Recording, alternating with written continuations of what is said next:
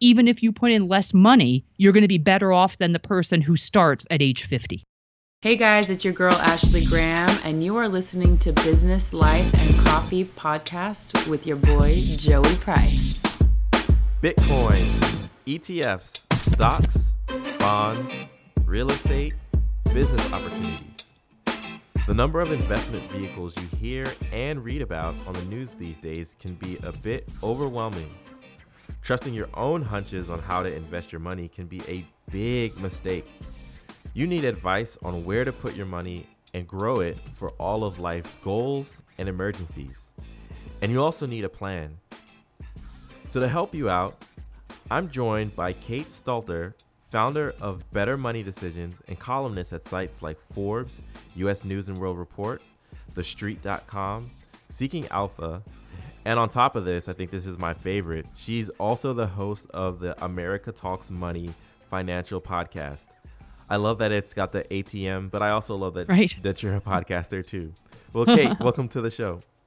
Thanks, Joey. You know, it's funny because I'm actually probably going to rebrand the show as just call it the Better Money Decisions show.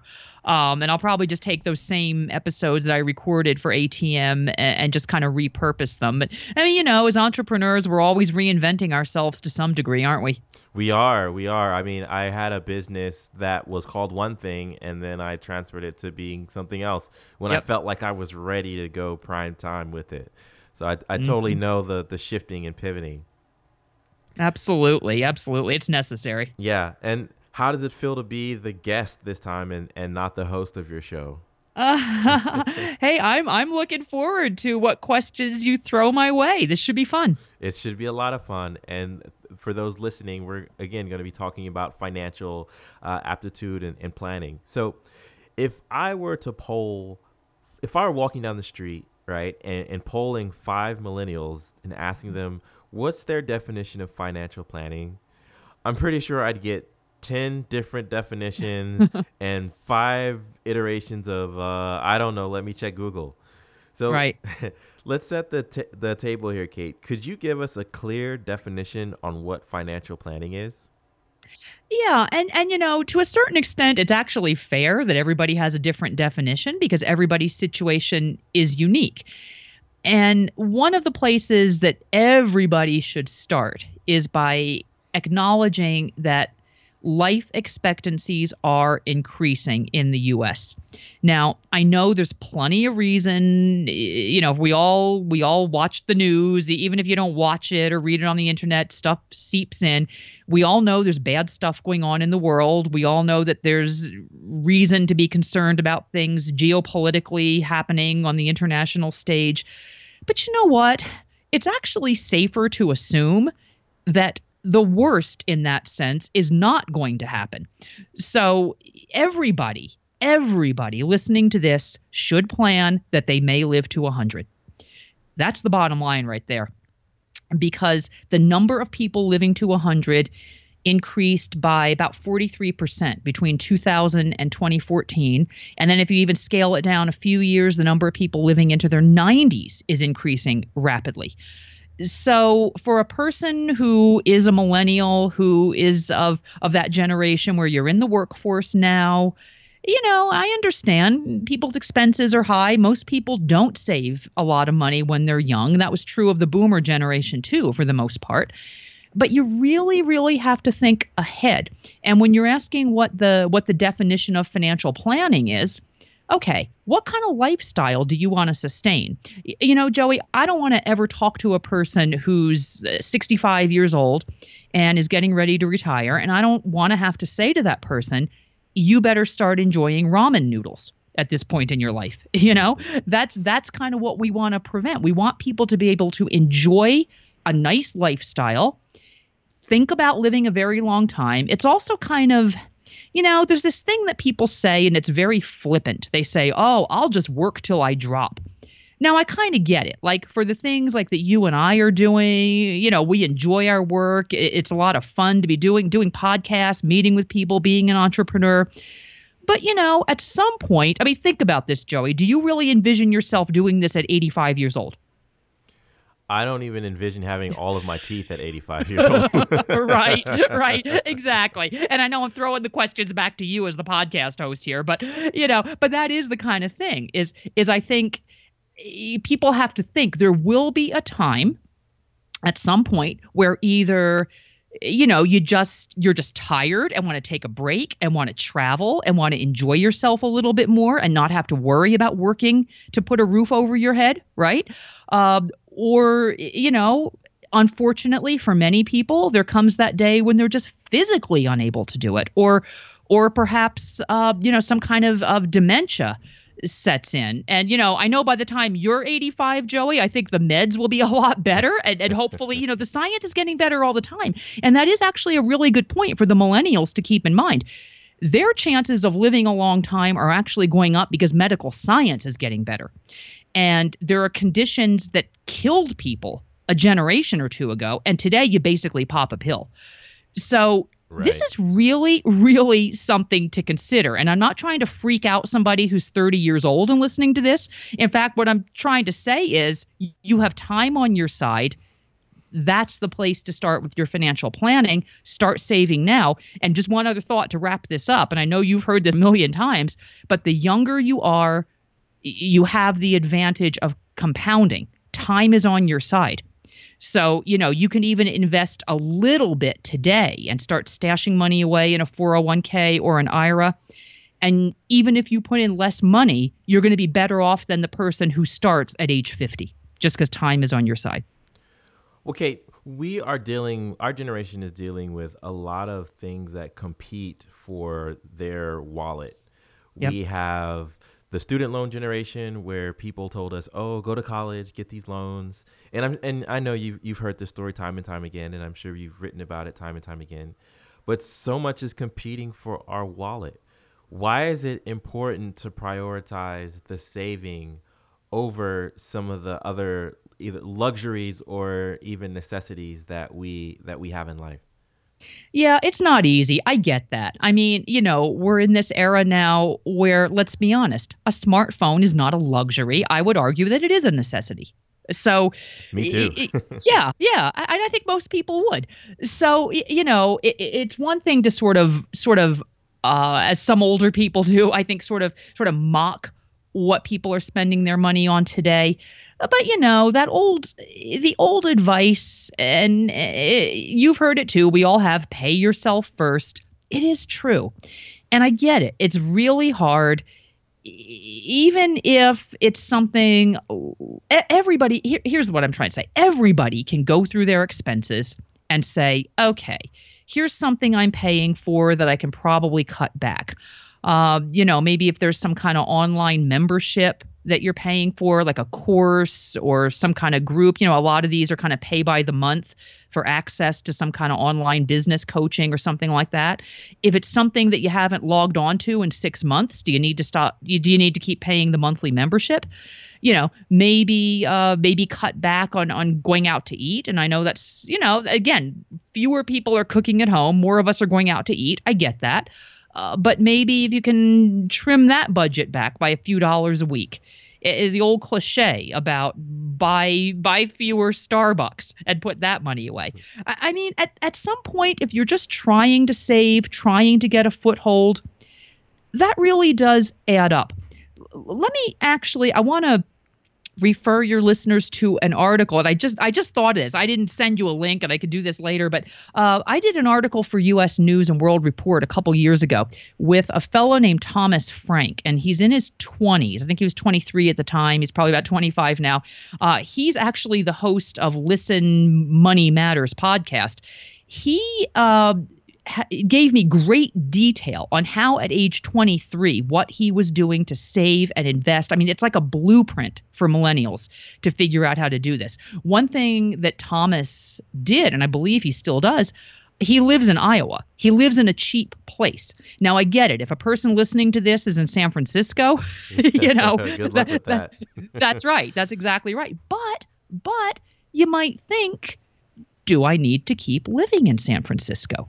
right? I mean, I think all of this is up for grabs when you want to think about your lifestyle, and you have to balance it. I mean, if you're young and you're having fun and you're in the big city, I get it. You don't want to go out to some small town where it's just boring as all can be. Um, but there are things, I would say everything in one's life is up for grabs when it comes to reevaluating and figuring out, how does this all fit into my long-term future? Yeah, Kate, cost of living is a huge component of the finances that you keep at the end of the month. And as you were talking about, cutting back on Starbucks and the online subscription that you have that you might be able to cut out, I started to think about something that I share with my friends about how businesses are getting smarter at learning how to take your money in a sneaky way. And a good Yeah. example of that is, there was a time where we would go to the store and we'd actually buy our cell phones outright, and we'd pay a fee, and that was it. There were no additional costs.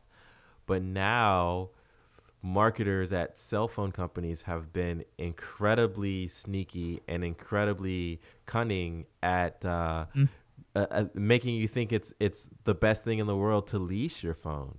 Yep. So we have these programs where get your iPhone and only pay X amount of dollars a month and upgrade whenever you want after a year. Well, that sounds cool. Like I get to have the latest iPhone 10 or 15 or 20 or whatever will The be. X. Yeah. The Right. X, the Y, Yeah. the LV, Yeah. it's like Super Bowl Roman Hmm. numerals.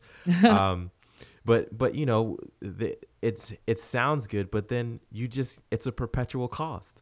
Yeah. You will always have that $99 coming out of your account. You'll always have that $126 coming out of your account, as opposed to the days where we could just pay outright, and then you could take your next month's potential cell phone bill and put that into a retirement account or into a savings Hmm. savings vehicle.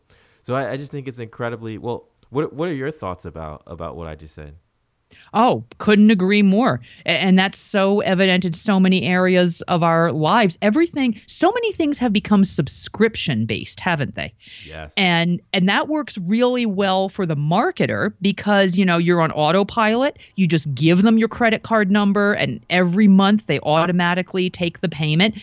Yes, it's convenient. And I think for some things, it's probably a good thing, like your utilities. Okay, my utilities are set up on auto pay.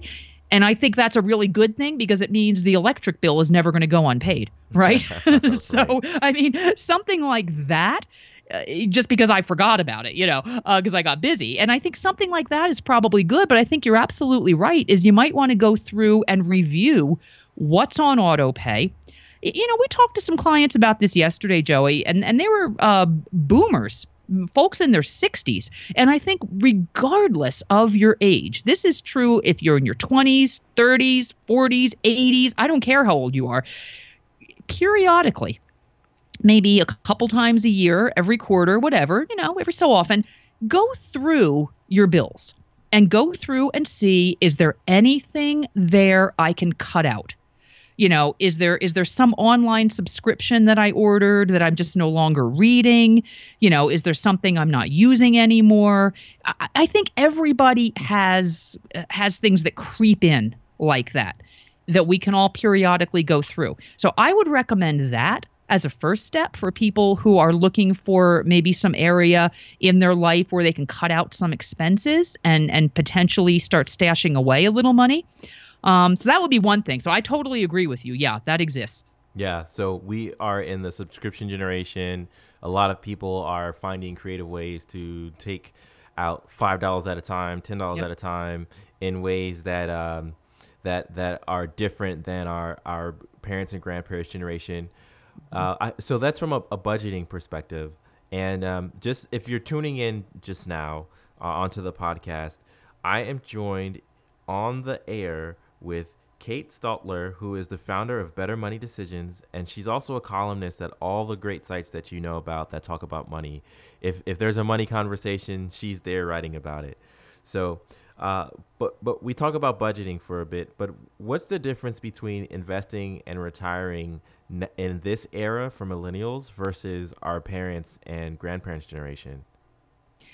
Yeah, that's a great question. I think the biggest thing is just keep thinking about longevity. Keep thinking about it. Back when Social Security, and I know for millennials, it's like Social Security, what? But, because it's just so far in the future. We know that But as a number, not as like a dollar or a savings plan or something like that. that's right. That's right. That's right. And, it may change by the time the millennial generation, is in their 60s and is ready to claim their benefit. But, just for the sake of discussion today, let's just assume still going to be around. Back in the 1930s when it started, the average life expectancy in the United States was 65. And guess what? Social Security age was 65. So it meant that fewer people were actually claiming the benefit. So, I'm not going to go down the path of whether it's solvent or not, or that's sort of not the point of this. The point of this is to say, look, this idea of people thinking, I'm going to keel over dead at 65. I'm sure a lot of people listening to this, if you're millennials, you probably have grandparents that are pretty well into, their 70s, 80s, maybe even 90s at this point. A lot of folks listening, their parents are probably in their 50s or 60s. And if you think about that, you might go, okay, yeah, my mom is 65 and she's going strong.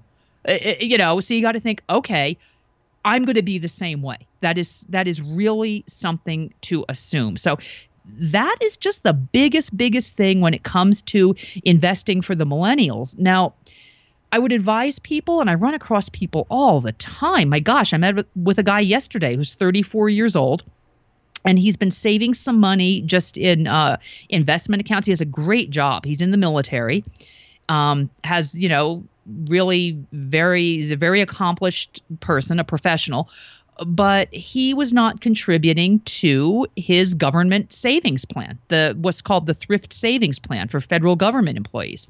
So, whether or not you work for a government, if you work for a private company, if there's any kind of retirement plan, a 401k, a 403b, I beg everybody who's listening to this, please contribute to it. Please. And do not consider that that's money that you can go and tap into because you want to quit your job in a year. Just please invest in your employer-sponsored plan. Let it grow. Leave it alone. Let it grow. Let it grow. I feel like Elsa. Let it grow. Yeah, that's funny. That's good. Man. Yeah.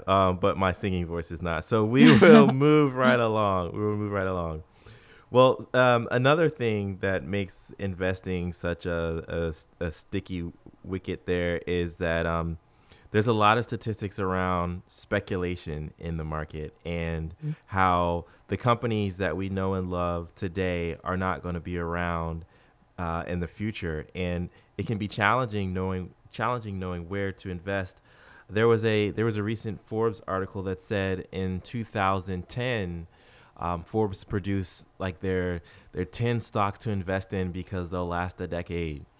And then the 10 years later so it was written in 2000, they reevaluated it in 2010, and that portfolio actually dropped 74%. Well, I love this question. Love this. There's a couple things there. First of all, a lot of these folks who are journalists, they're not your financial advisor. Okay. They're doing articles like that to get clicks, to generate great headlines, great ad revenue. The person writing those articles, I guarantee you, they don't know. They're just kind of pulling these out of thin air somewhere, about 90% of the time. Now, it is true that of the original Dow stocks, from, decades ago. I think it was like the 1920s. Again, this is one of these things you can easily Google. Of the original Dow stocks, so, 30 large cap American stocks, of the original group, only one remains, and that's General Electric. And even that company, Joey, is quite different than it was, 100 years ago. Oh, totally. Yeah. Talk about rebranding. They are into so many different things now. Oh, right, right. Like all the aircraft engines. I mean, it's a whole different thing than it Yes. used to be. And they went through the finance thing, but you know, it's sort of the lesson of that is yes, companies go out of business, they get acquired. I mean, that's what happens a lot. That's how companies disappear a lot, is not that they went bankrupt or belly up, it's that they were actually successful and they were acquired by other companies. Um, you know, times change. My dad worked for Eastman Kodak for 31 years.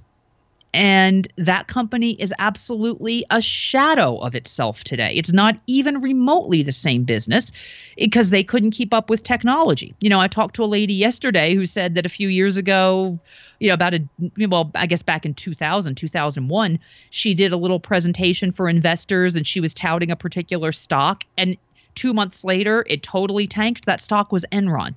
So Wow. so that highlights the folly of trying to pick single stocks. And I think you used the word a few minutes ago about speculating, and I wholeheartedly agree with that. You know, the best way to invest, and it's so simple, it's so cheap. You want to just buy index funds or some kind of passively managed funds. My firm, we use Dimensional Fund Advisors, very inexpensive mutual funds. You want low turnover in the funds. You want to own a wide basket of stocks, both internationally and in the US. You want big companies. You want small companies. You know, if you're just starting out, something like Betterment is really good for folks that just want an ETF portfolio that is allocated for you and you own all these different asset classes. Very, very cheap. That's a great way to go. I love Betterment. That's Yep. what I use. Do you? Okay, good for you. That's awesome. I'm really happy to hear that. You know, Vanguard has a pretty cheap platform. There are some other ones. You know, I would suggest for folks that are in their 20s and 30s, probably up till you're about in your mid 40s, most of the time, you don't really need to be working with an advisor. You know, now that changes if, say, you're 30 years old and you inherit a bunch of money, that changes. You know, or say you're a ridiculously high earner in Silicon Valley or something, that changes. But for most folks who are, you know, younger than about maybe 45 years old, just save. Just save. If you have children, stash money away in a 529 for your kids' education. I mean, those are the big pieces of advice. Save for your own retirement, stash away some money for your kids' education.